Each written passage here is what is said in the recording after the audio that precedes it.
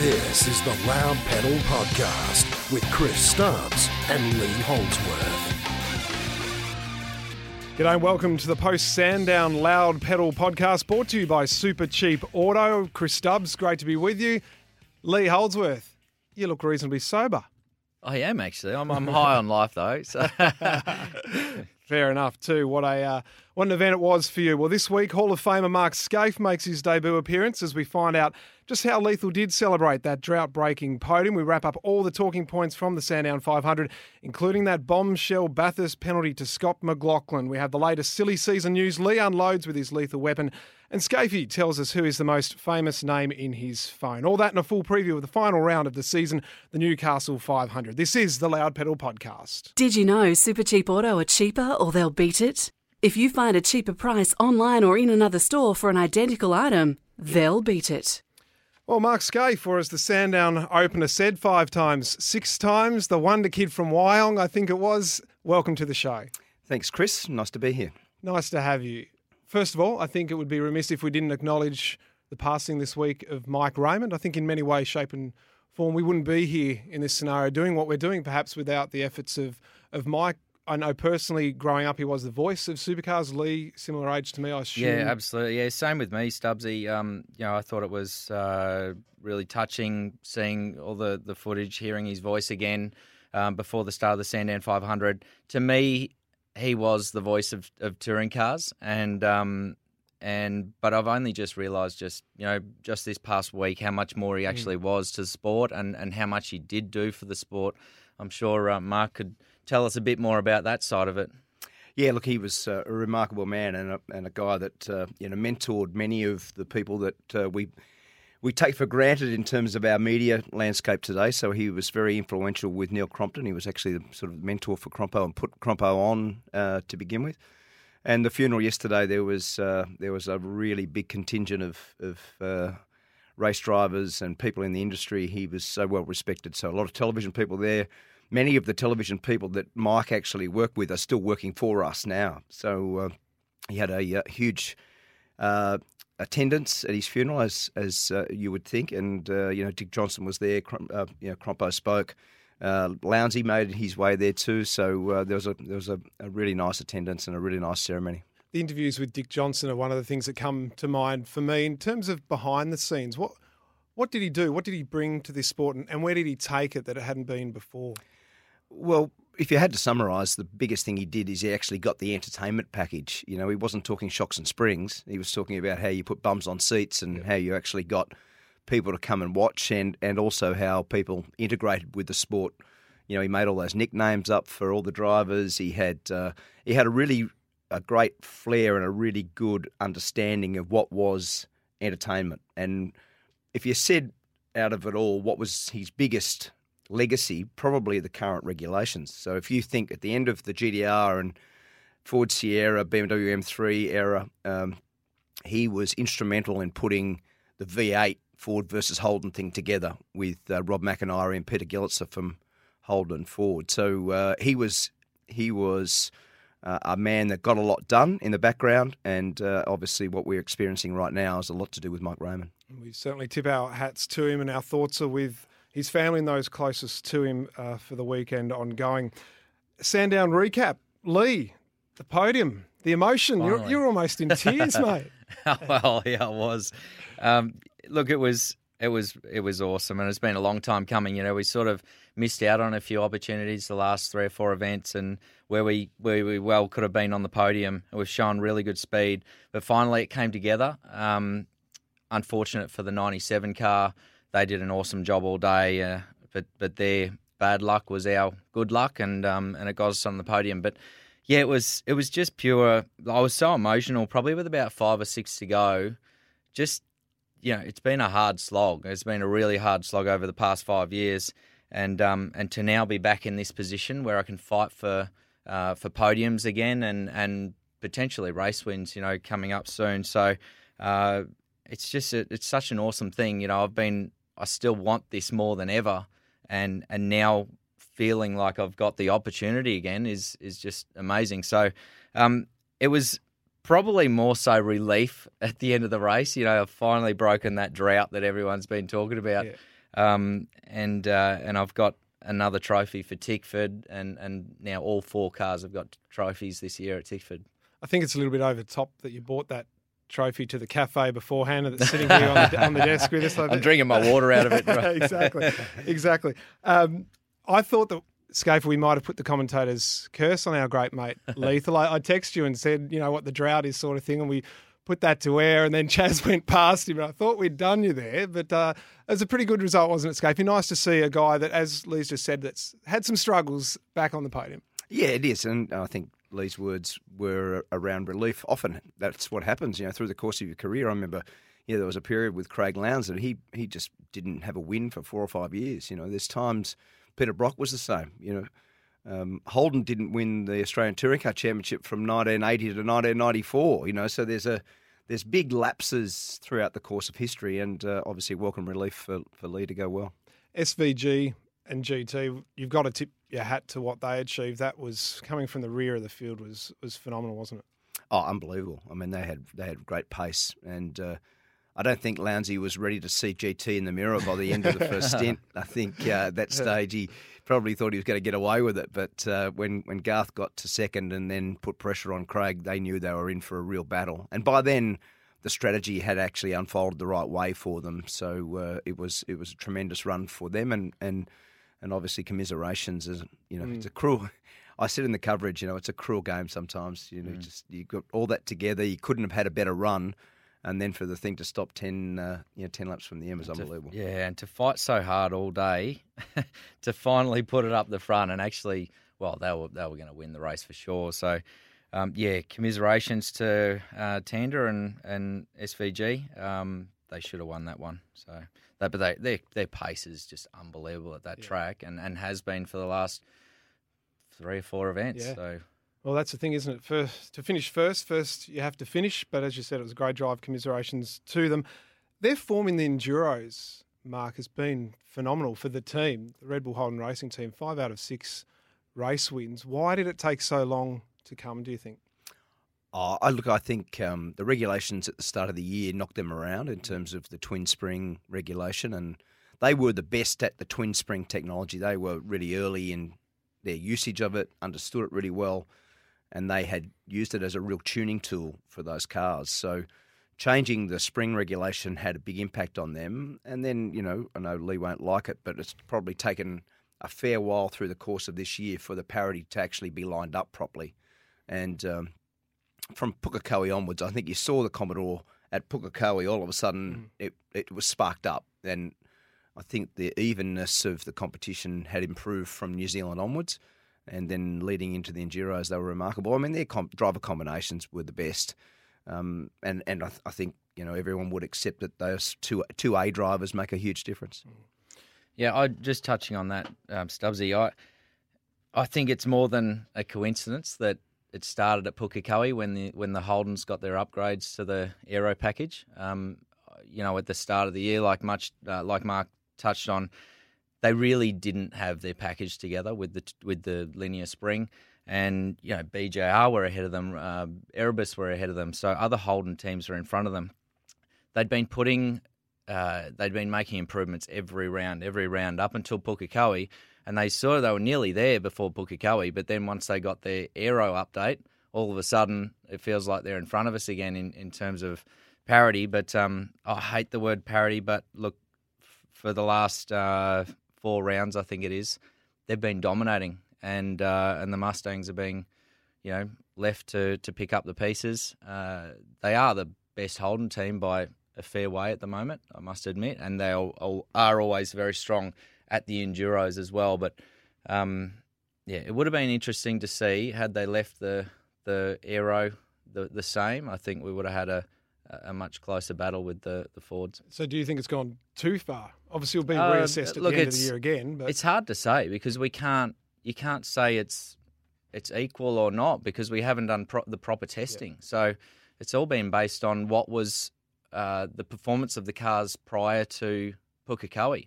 And I think that Triple Eight as a team have made further progress with their package, mechanically. So they've taken a a huge step since then. It's a valid point. I mean, we said a lot through the course of this year that they weren't the lead Holden, and you'd expect them to, as the factory team, to be the lead Holden from day one. So I agree with you. They got better and better. But one of the real anomalies of the year is that for the first time in the history of our sport, have we actually adjusted parity upwards? Yeah. We've never done that. So in the history of the sport, we've continued this year to increase the aero to match up at some point, and whether that's Nissan or Holden to get to Mustang level. So instead of slowing the faster car, we've made all the other cars faster. Yeah. And it is, we've messed it up. It's the wrong way of going We've about it, messed it up. 100%. Because what it's doing is it's making the racing worse. It's making it harder to follow. Totally. Which is, the reason why we're going to the changes that we're doing for 2020, where they'll be taking aero away. But you would think that they would have started implementing that this year, to see what it does for the racing side of it and the entertainment side of it. You're both confident for 2020 in the product that we'll have in front of us and the comparison between the cars? Oh, I am. I mean, you've got to apply the science and you've got to go and do a really good job of it. So what that number becomes, whether it's 20 or 30 or 50% off, whatever it is, I'd be advocating for the maximum amount off. I think they need to have a fair chunk of aero taken off them. And that would help the tyre degradation, it would help the overtaking, and overall, I think would improve the quality of the racing. So there's a lot of components to that, but certainly reducing the aero would have a big effect. I think we really should be looking at the way that IndyCar have gone about their aero package, and that is actually the same way that F1 are now looking at it for a couple of years' time. They're trying to reduce the dirty air behind the car so that you can follow closer. How they are doing that, I'm not entirely sure, but I think they're getting a lot more downforce from the under tray of the car rather than the actual wing itself. The wing is the thing that creates the dirty air and the drag. So that's what I'd like to see them take a little bit closer look at and try and adopt some of those theories. All right, we wait to see what happens. The Saturday talking point was Shane van Gisbergen and Anton. Bairdo putting his hand up, admitting he got that one wrong after the penalty was applied to Anton. As a driver in that field, what did you make of that, number one, the decision, but then the fact that Bairdo actually very quickly said, I stuffed that one up? Yeah, look, it's hard. I mean, they were a bit trigger happy, I think. Up there, they didn't see it from enough angles before they made the call. As far as Anton is concerned, that hurts. Like, an apology doesn't really do much for you at that stage. But on the other hand, Bairdo, he's had so many decisions that were done correctly throughout the year, and I think he's done a brilliant job. So to have one bad decision and put your hand up for it, like he's manning up for that, and I thought that was really gutsy of him. We haven't seen many people up in that position apologise for a mistake. So you can't come down too hard on Bairdo because he's put his hand up and it's really, what do you do at that stage once you've allocated the penalty? It's very hard to give something back. Yeah. Like, what do you can't change the positions at the end of the race. So he did the right thing, I think, in the end. Is there a way there that you could apply a retrospective penalty? If Shane admitted he was at fault and you've watched the vision back, and is there any way that you can do that, or do you just have to go, okay, hands up, it was a mistake, and we move on? You can't really fix it. Yeah. Then you can't sort of reinsert him in the field, Yeah. or I think he would have been second, or he could have been fifth, or whatever. Add 15 seconds, you can't. Yeah, too hard. You just can't do it. But I mean, I think there were two major things to come out of it. Firstly, Shane admitting the mistake. Yep. Right. So that, for me, that was a really honourable, sportsmanlike and respectful way of saying, hey, I put my hand up and I made a mistake here, which we all do, and we've all done the same thing. We've all arrowed into the first corner too hot and hit the car in front. There's not a person, or if you haven't done it, you haven't tried hard enough. So everyone's done it. Then the second part of that is that we couldn't believe what had unfolded, because I just couldn't understand how Anton could be penalised for it. And I think I said in the race that I must have been watching a different race. And then, to Lee's point, for Craig to put his hand up and say, hey, I've made a mistake. I mean, I think that was really good. He is the best person we've had in that role probably ever, not just lately, No ever. doubt. And he was shaken by that, wasn't he? Oh, really knocked him he around. was shattered. Yeah, he knocked him around. And he's got, there's a lot of pride in the way that Bairdo applies himself to this thing.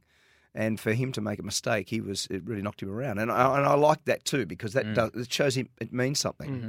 And you must get that respect from the drivers. I'd say when you see how much it means to him. And I mean, if he had have said, bad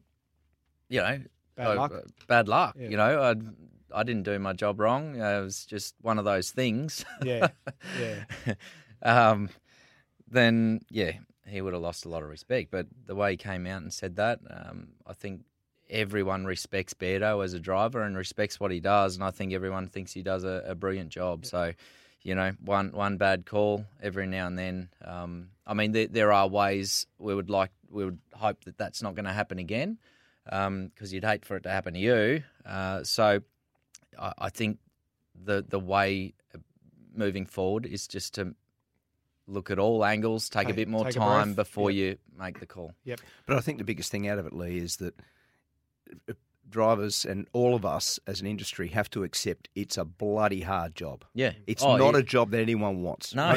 Walk down pit lane tomorrow and see who's going to put their hand up for it. Yeah. That'd be donuts. Yeah, but to have that much respect in that position after however long, 2 years of being in that position, I think shows what sort of job he's doing. He's doing a brilliant job. The consistency's great. I think, it's been the best consistency we've ever seen. We haven't talked about Toyota 86, I don't think, on the podcast at all this year. John Iafola, 21-year-old from Wollongong, Skaife, proves that no matter what improvements you make to a track and how safe it is, this is motor racing at the end of the day, and things can happen.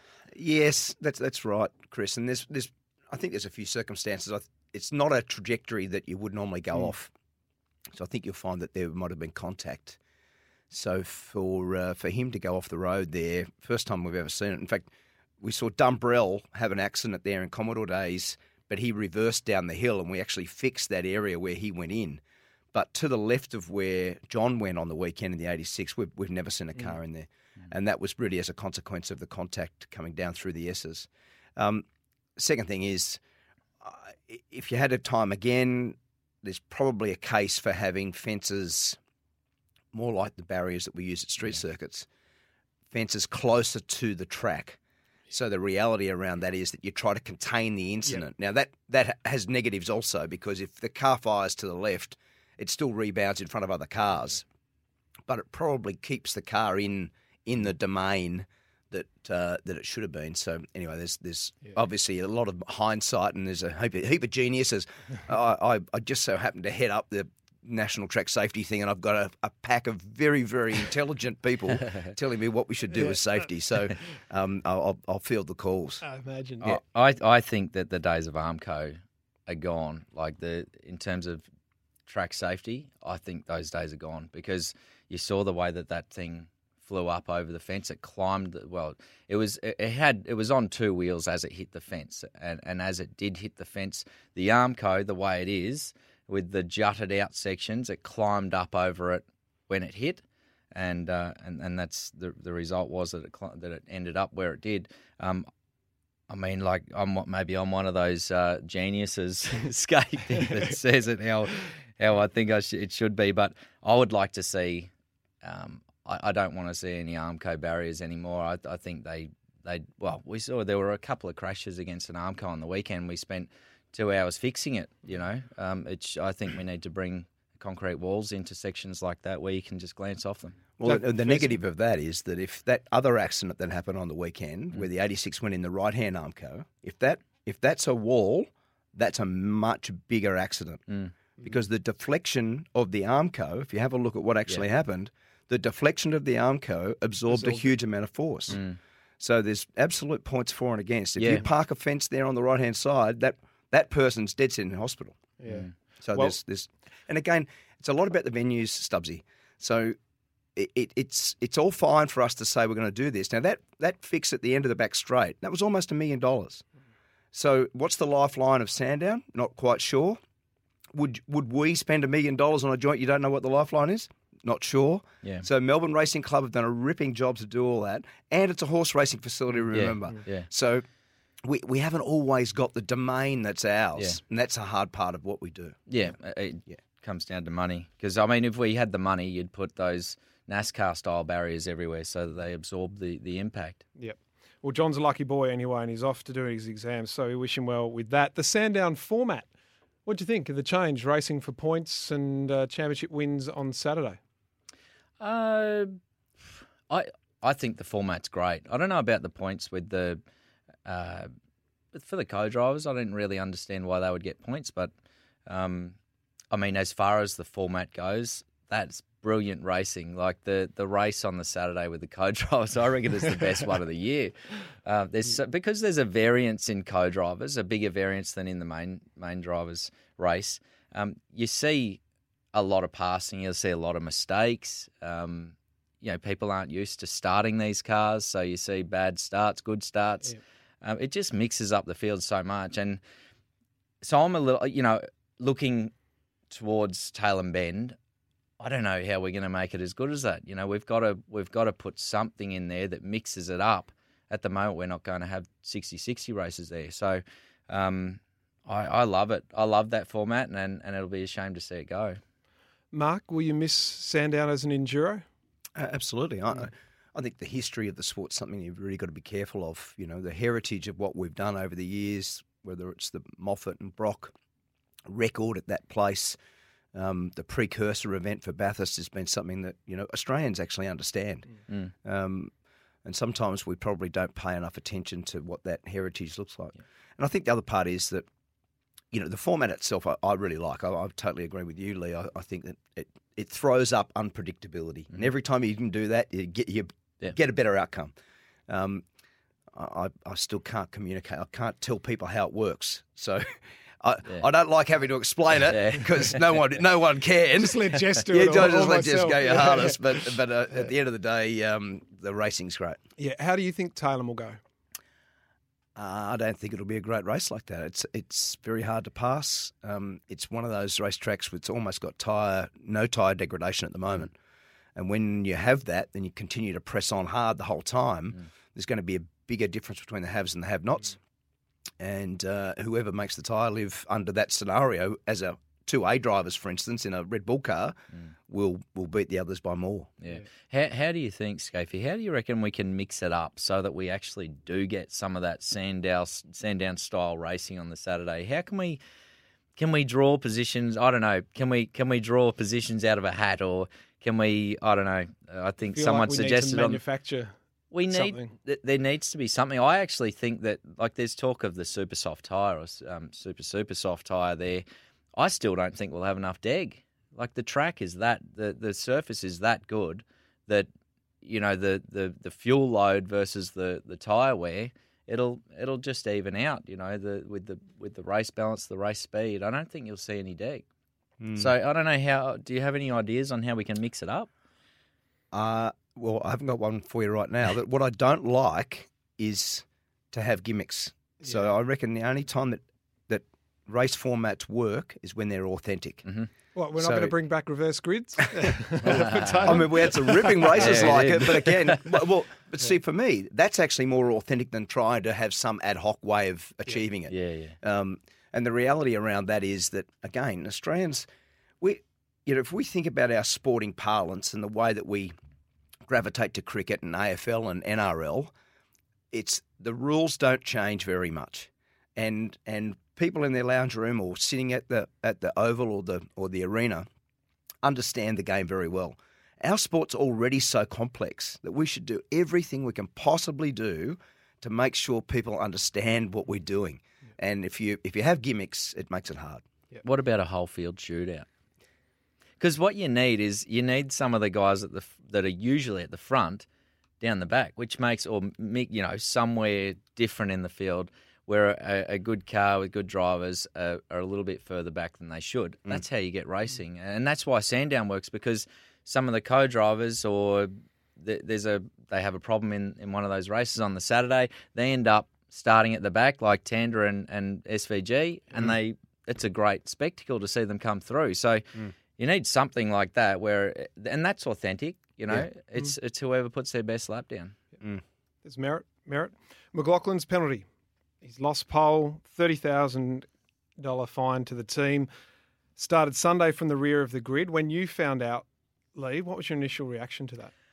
Oh, look, my initial reaction, to be honest, was that it's terrible. You know, What part of it? What was terrible? well, I think the worst part of it all is this penalty has been served after the round. That's the hardest thing, and it's no fault of anyone's that it's served after, because we just don't have the resources or the time to be able to do those things at the race meeting. But the fact that he still started on pole, but he didn't get pole, it doesn't really make sense.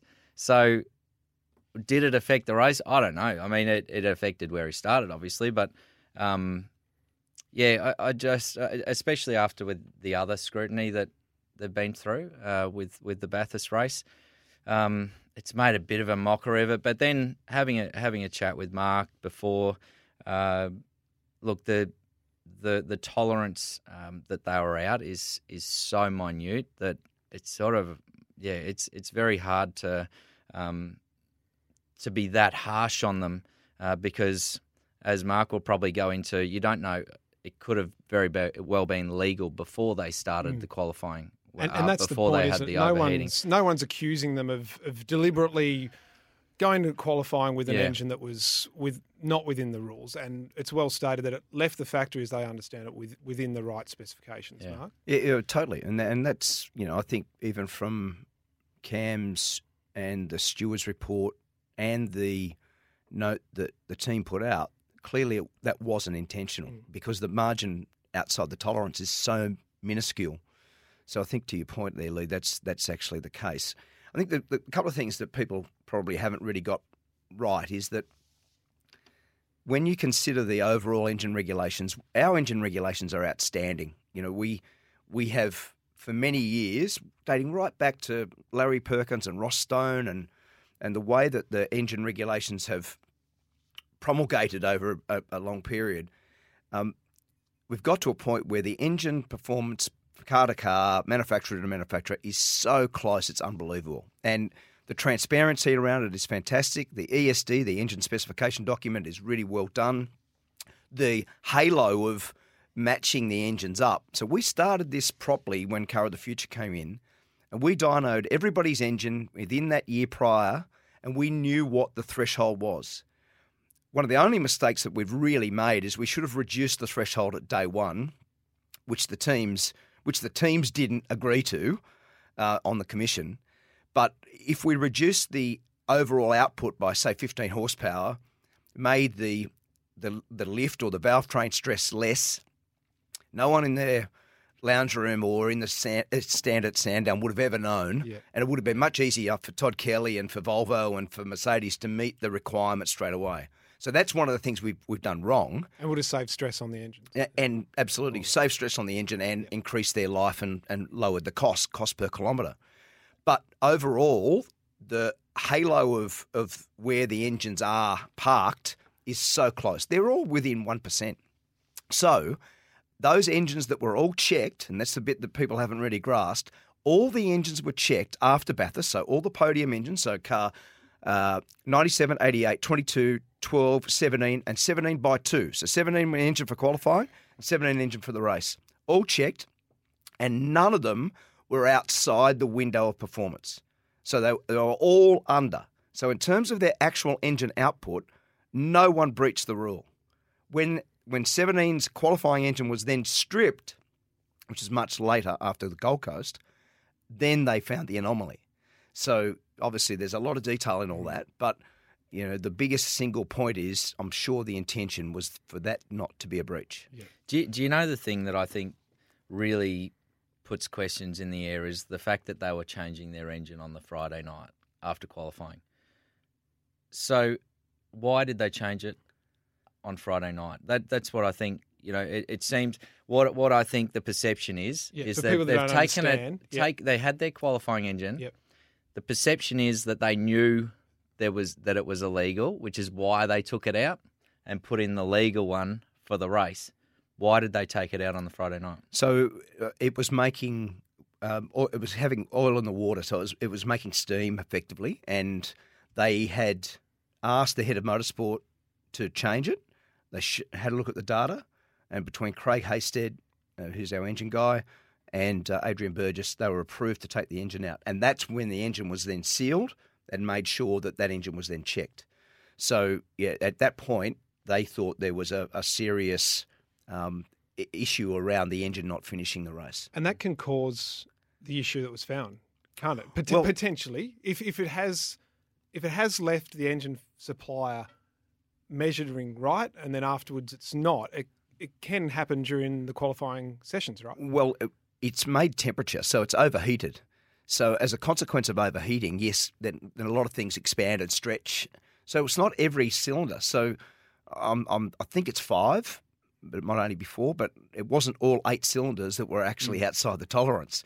So that's weird. You'd never, as an engine builder, you would never have half the cylinders outside the tolerance in comparison to the other. So, yeah, there's a lot of anomalies and there's a lot of background stuff. And I agree with Lee because I feel sorry for Scotty in some ways because it's sort of got this tainted feel to it. The thing with Fabian was obviously one issue. Although those two issues aren't linked, people easily say, "Oh, well, what happened there and then what happened there?" And they're not even the same postcode, but they're still, joined up at some point when people start to consider their performance. Yeah, I agree. Looking back at the coverage from the weekend, Scotty won the championship on the Sunday there, tied it up at Sandown. Wasn't a nice way. Like you could see on his face, he was lost it, so drained. Yeah, 100%. I think it was probably felt worse than losing the championship in 2017. I feel for him. It's not his doing, and neither was any of the things that happened at Bathurst during the race. So, yeah, in a way, I think he would have been best off parking his car and winning it at Newcastle, But, it is what it is. But I do feel for him. He's done an incredible job this year, and no one can take that away from him. But, yeah, not a nice way to finish. One question I do have. So they were penalised what was the fine at? 250. 250 with 150 suspended. Now they've got another penalty of 30, of which 15 is suspended. So what triggers the suspended part? Because this is a second offence. Perhaps under different clauses, because their offences under different regulations would be the only thing that come to my mind. Yeah, well, international sporting rules plus our own operations manual. There's disparities there in terms of where the penalties have come from. And again, if you're not part of the steward's hearing and you're not privy to all the detail, because there's essentially like a plea bargaining system when you're within those hearings, and as a consequence of their admission of fault, then I think there's some leniency there in terms of the commercial part of it. I've heard the comments from Roland regarding financial penalties, and I totally agree. To me, a financial penalty to Roger Penske, stop it. It's just, what are you doing? Yeah. So it's got to have. It's not just necessarily the penalty fitting the crime. It's got to have the right consequence, and financial penalties in that regard don't work. But then you bring in the talk of inconsistency, don't you? So, but yeah, I agree. It has to be circumstantial, and it has to be the penalty that fits the crime according to which team you're dealing with. Let's say for BJR, if you give them a $250,000 fine, well, that's huge. Yeah. You won't see him next year. Well, They're gone. Yeah. So it's completely different to do that for Has it changed your view of the victory? You've already said that Scott wasn't at fault. He doesn't make the engines, and he wasn't involved in the other call in terms of the safety car. But is there still a bit of you that, like Mark said, it's kind of question mark? Well, I don't know how you can't see it as a bit of a question mark over the victory, because he started the race where he shouldn't have. He should have started last. So who knows what would have happened, whether he would have won it or not. How do we ever know that? We don't. But yeah, you've got to question it. Mark, 92 was a controversial Bathurst victory, I think it's fair to say.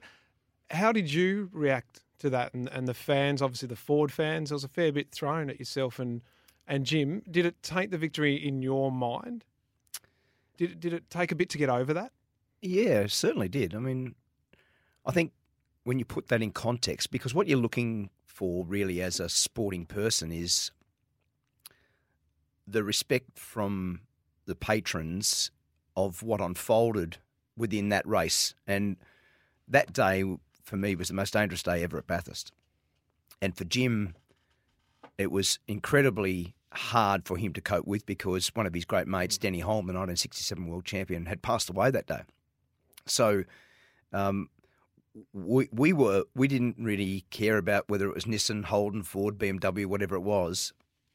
All we were looking for was an applause to say, "Well done, guys." And clearly, it was controversial, but we'd led the race all day basically. And I'd never seen Jim so despondent. He just couldn't believe the reaction, and for both of us, it was.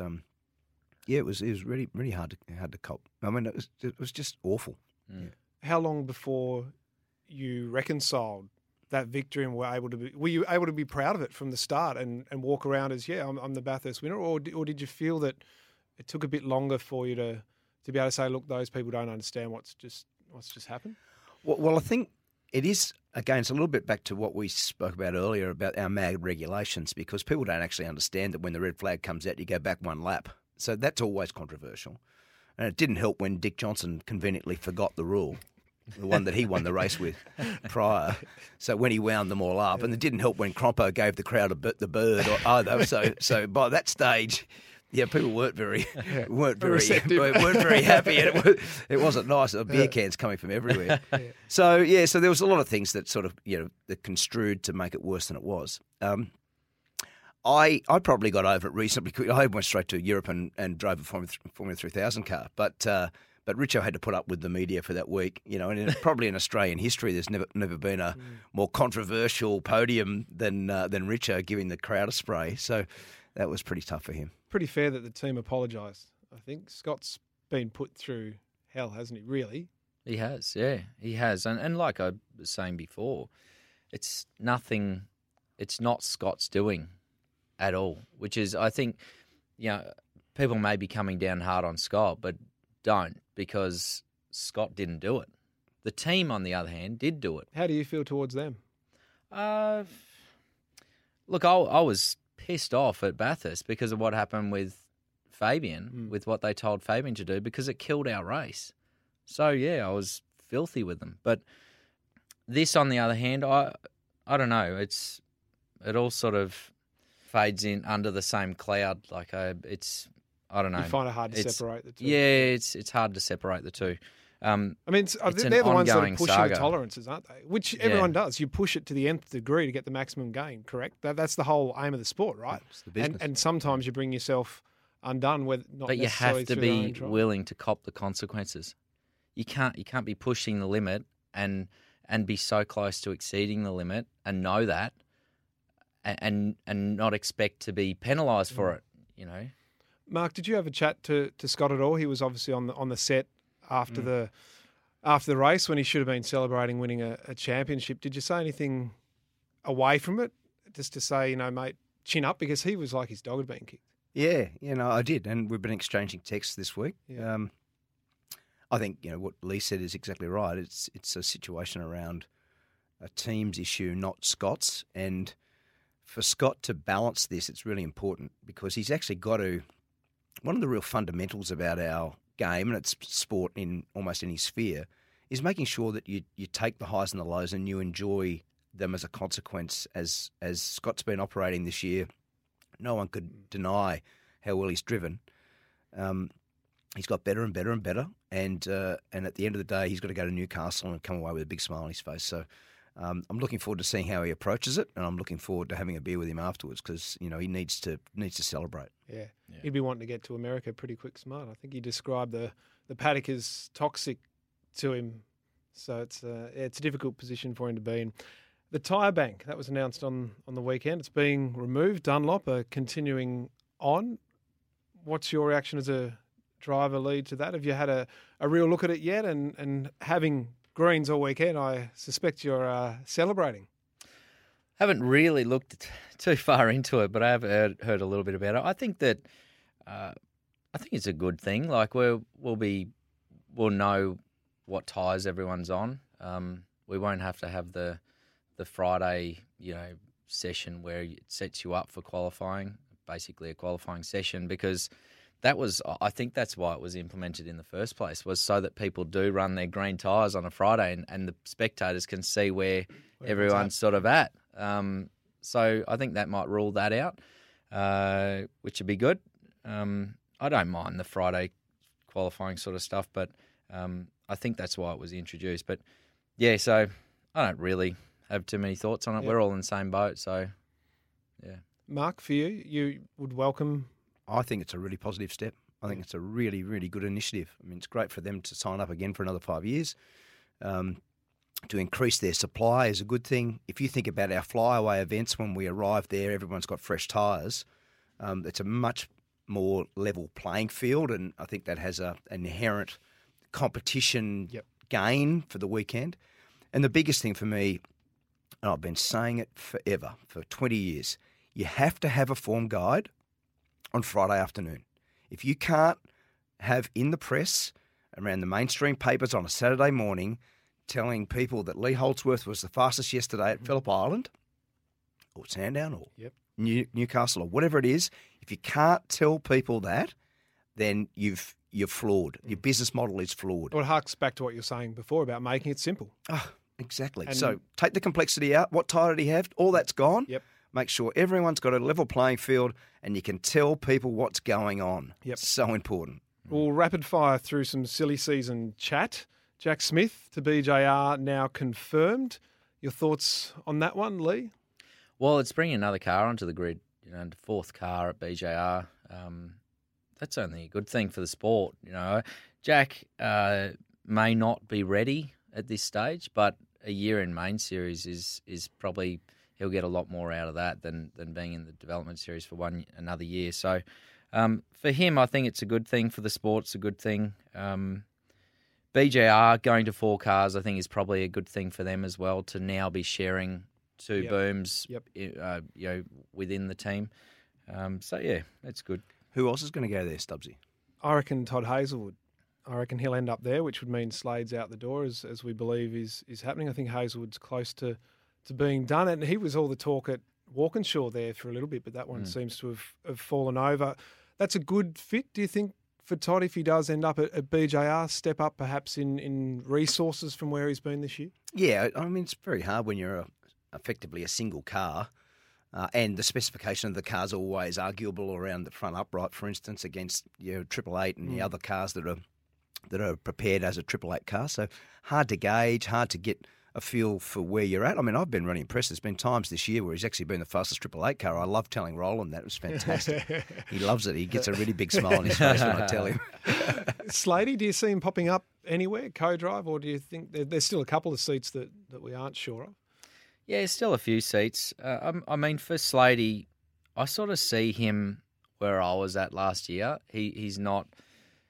something's going on there. He's better than that. He's better than that. He's a good driver, and I've been his teammate before, and he's a great driver. So I think it's really unfortunate for Slady. He's an awesome driver, good bloke.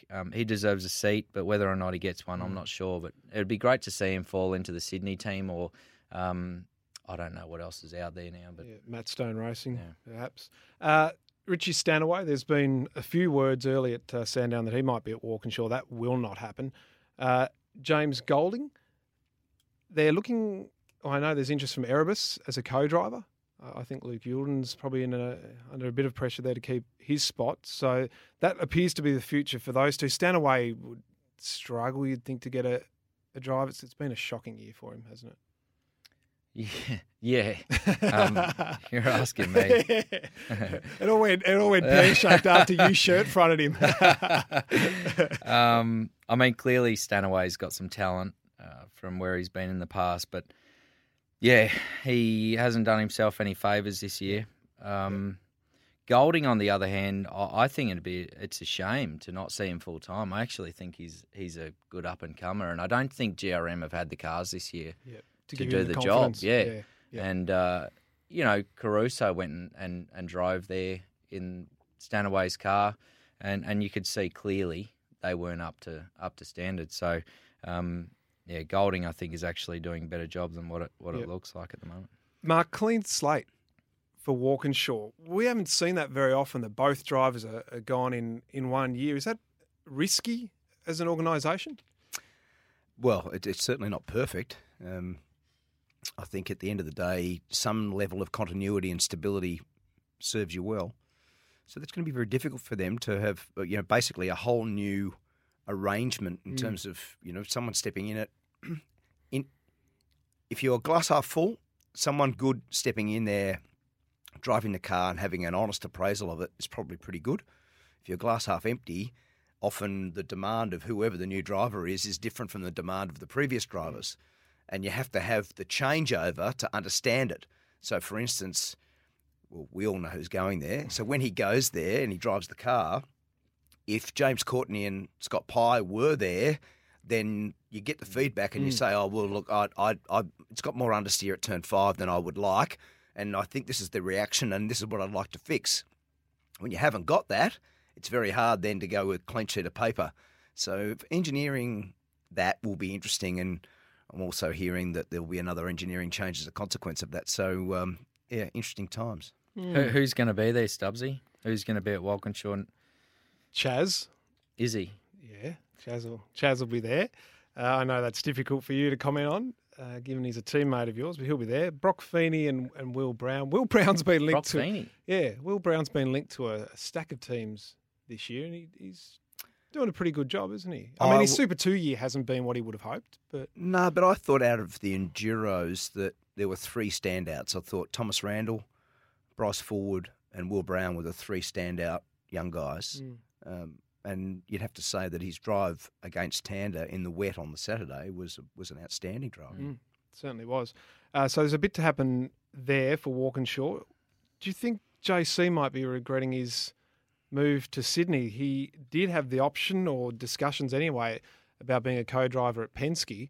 So that was an option on the table, but he's knocked that back to take the full-time gig at Sydney. And clearly there are some issues at the moment in Sydney between the Webb family and Rod Salmon, who is expected to take the other part of that team. JC, it's looking like that's a pretty tough gig to step into. Yeah, no one wants to step into a brand new team. It's not the way to go.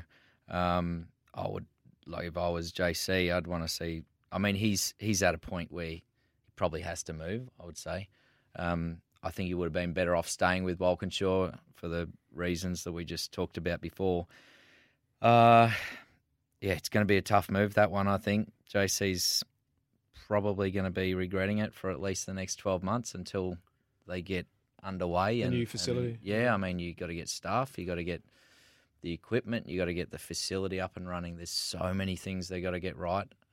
So it's going to be hard to put it all together very quickly. It's important. It's one that you've always pushed, isn't it? To get that team in Sydney for our sport it's a must. Oh, Stubbsy, 100%. I mean, I take the execution away, meaning how they're going to do it. The ethos behind having a Sydney team is 100% right. Same with Adelaide. We should have a team in Adelaide. Because the hometown advantage for the sport, about how you get people. I mean, go and ask Gil McLaughlin. Was GWS a good thing? Clearly it is. So the expansion from Australia's biggest sporting code is all about making the pie bigger and making the sport bigger. And having it. Sydney used to be the Mecca. I mean, there were heaps of race teams in Sydney. They used to have 3 racetracks. Well, now there's only 1 racetrack and there's no race team. So supercars with the New South Wales government, the initiative is 100% right. We just got to make sure that it happens the right way. Newcastle, who's going to kiss? Lee will. I'd like to. Who are you going to kiss? Hey, we don't want to get the house away. Go easy. Alana will be there Sunday night. Yeah. Good. Good cover up, mate. Well done. Jeez, you're starting to sweat up there. We've had some good racing there. It's been a cracker, a favourite already, isn't it? It's a favourite. I mean, It's the biggest single sporting event ever in Newcastle. Not by a little bit, by a country mile. 2/3 of the racetrack on the water. Those scenes of, the Virgin plane coming in and the coal ships going out and the mad guys with the tugboats out the front and all the things. I mean, it's a crazy sports-starved town. It's into horse racing, it's into surfing, it's into rugby league, it's into car racing. It's the absolute right demographic for what we do, and it's a great event. A big farewell to your old boss, Gary Rogers Motorsport. They will be missed, and I'm sure Gaz has got something up his sleeve as a farewell dress-up or something. Yeah. Let's hope he contains himself. It's sad. It's going to suck not seeing him on the grid next year. So he's been around a long time. He's been a huge part of the sport, and he's brought so many drivers in. I mean, we've spoken about all this before, but I don't think I would be here without him. So he's done so much for me. So it's going to be, I think, probably a bit emotional for Gaz and probably the people that he's brought into the sport, which is a lot. He brought a lot of staff in. He's brought a lot of drivers in, and they're there to thank him. Yeah, for sure. I'm sure there'll be a fitting tribute paid to him during the broadcast this weekend too, Mark. Yeah, look, and there needs to be, Chris. I mean, he is a tremendous. Just take all the car racing stuff away. He's a tremendous human being. He is a really, really good quality person, and the reality around what Gary has done in motorsport for all those drivers that you spoke of and all those engineers and all those people in terms of staff, the money he's contributed to the game, what he's brought to the sport has been tremendous. And as a massive contributor to what we've got today, it will be very sad to see him go. Farewell as well to Simona. I know we spoke on Trackside. You had her interview with Jess, and Jess and I both, and you've got family yourself, and as do you, Mark. From Jess and my point of view, our daughters have said we want to race supercars because they've seen Simona. I think you put that part aside, that's been a big tick for the sport. She's brought in Harvey Norman, Katie Page. She's encouraged women to participate in our sport, so that's a tick. Purely based on race results, has it been a failure? No, I don't think so. I think in the places that were level from everybody's perspective, like a Newcastle, she drove really well when it was a level playing field. One of the really difficult parts is you don't get to test. So, and coming to this, she'd never driven touring cars. So applying your trade and understanding what makes these cars work is very hard. My belief is, and I think Lee agrees, is she's probably the best female race driver in the world. Yeah. And she's come to the hardest sedan car series in the world. So where she is, I think that on her best day, she's back of the top 10. Yep. And roughly in the middle of the field in terms of her outright performance. But I think it's been a really worthy thing. And all your points about commerciality are 100%, and all your points around what she's done for attracting female audience and future female participation has been outstanding. Yep. Like you said, coming from a long way back and coming to a team that ended up losing this, and there's been a lot of challenges thrown at her as well along the way. Yeah, for sure. Yeah, I agree with Mark. I think it served its purpose. I think the whole aim of it was to bring in a new audience, and I think that's done that. We've got a strong female following, and I think she's definitely helped that. She's a proud racer and admits herself that she hasn't received and achieved the results that she would have liked. So we wish her well. And hopefully it's not the last that we see of her. She's still very much open to coming back as a co-driver. So hopefully we get to see her again. Lee, you can move ahead of Will and Cam for the second best of the Tickford cars. Elbows out, and we might see some more Tickford cars coming to Blues this weekend. Gee, that's all you need, isn't it? Yeah, we've had enough of that this year. But yeah, there's some good inter-team battles. Old Tim will be out the front of his place in a rocking chair. Yeah. Get a counsellor. Yeah, obviously my aim is to jump those guys. But look, I think it'd be fantastic. I think we're pretty much guaranteed to have all four cars in the top 10 at Tickford. I think that's a great achievement for the team. But yeah, it would be nice to finish as high as I can, and the highest I can probably finish is 7th. Lowest is probably 10th, but I'll give it a good crack. But yeah, you see here we've got Shane Van Gisbergen and Jamie Whincup pretty close as well. So there's some good team battles going to happen at at Newcastle. How hard is it for a driver that doesn't know what they're doing next year, this final round? I mean, I don't know what you meant there. Full plenty stop. plenty of media pundits that don't know what they're doing either. Well, I can tell you because I was in that boat And that's last what year. I was going to say. You were there last year, and I was harassing you at every autograph session trying to find out what the hell you were doing next year, and you were getting quite frustrated, I think, with all that attention across the board, not just from me, but tough, isn't it? Yeah, it is tough. I guess you've just got to treat it like it is your last round. Yep. So you go as hard as you can, as you do any time. So you don't drive any different. And if you're Garth Town, you might not even know it's your last round. Yeah, that's true. That's true. But yeah, so I mean, I knew there were opportunities for me, and some of these guys will know there's opportunities for them. I doubt one round will make the difference if they step it up for one round. But yeah, you just have to do everything you can, and Newcastle is a great opportunity to push the boundaries and get a little bit more out of the car than you have at previous rounds, because it's all about putting it all on the line there. Win it or bin it. They've got time to repair it for the next round, don't they? Yeah. I guess. I was going to wrap up just by summarising Scott's season, but I think we touched on that enough earlier on. He's certainly, there's been issues along the way, but he'll stand on that top step for mine as a deserving champion. He's done the best that he can do with the car that he's been given, and that's all you can ask of any athlete, correct? Totally, 100%. Been an outstanding season for him. Yeah. Fair enough. Yeah, I agree. It is time for the lethal weapon. It's time for the nice guy of supercars to fire up. It's the Loud Pedals Lethal Weapon. Well, on the weekend, I thought that the display of blue flags was atrocious. The worst I've ever seen. And I've been in the sport now, I think this is my 14th year, and the back runners interfered with the result of the race. I mean, I was running third on the road behind Jamie and Shane, and obviously pretty pumped for a podium at that stage. And to come home just behind Red Bull cars who had been dominating all weekend was going to be fantastic for me. And then I had Simona hold me up for 4 laps without getting any blue flags. She finally got the blue flag, still wouldn't move out of the way.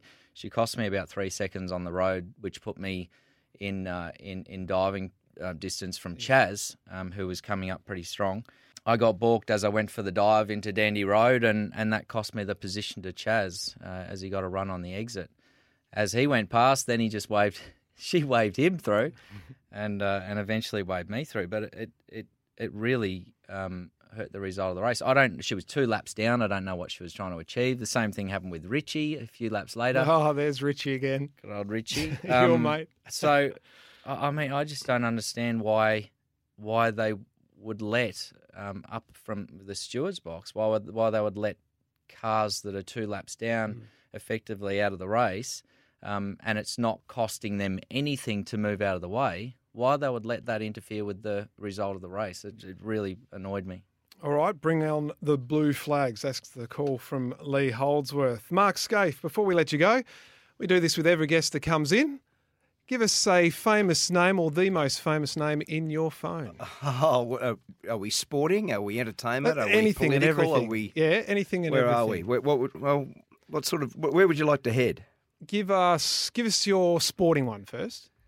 What about we go with?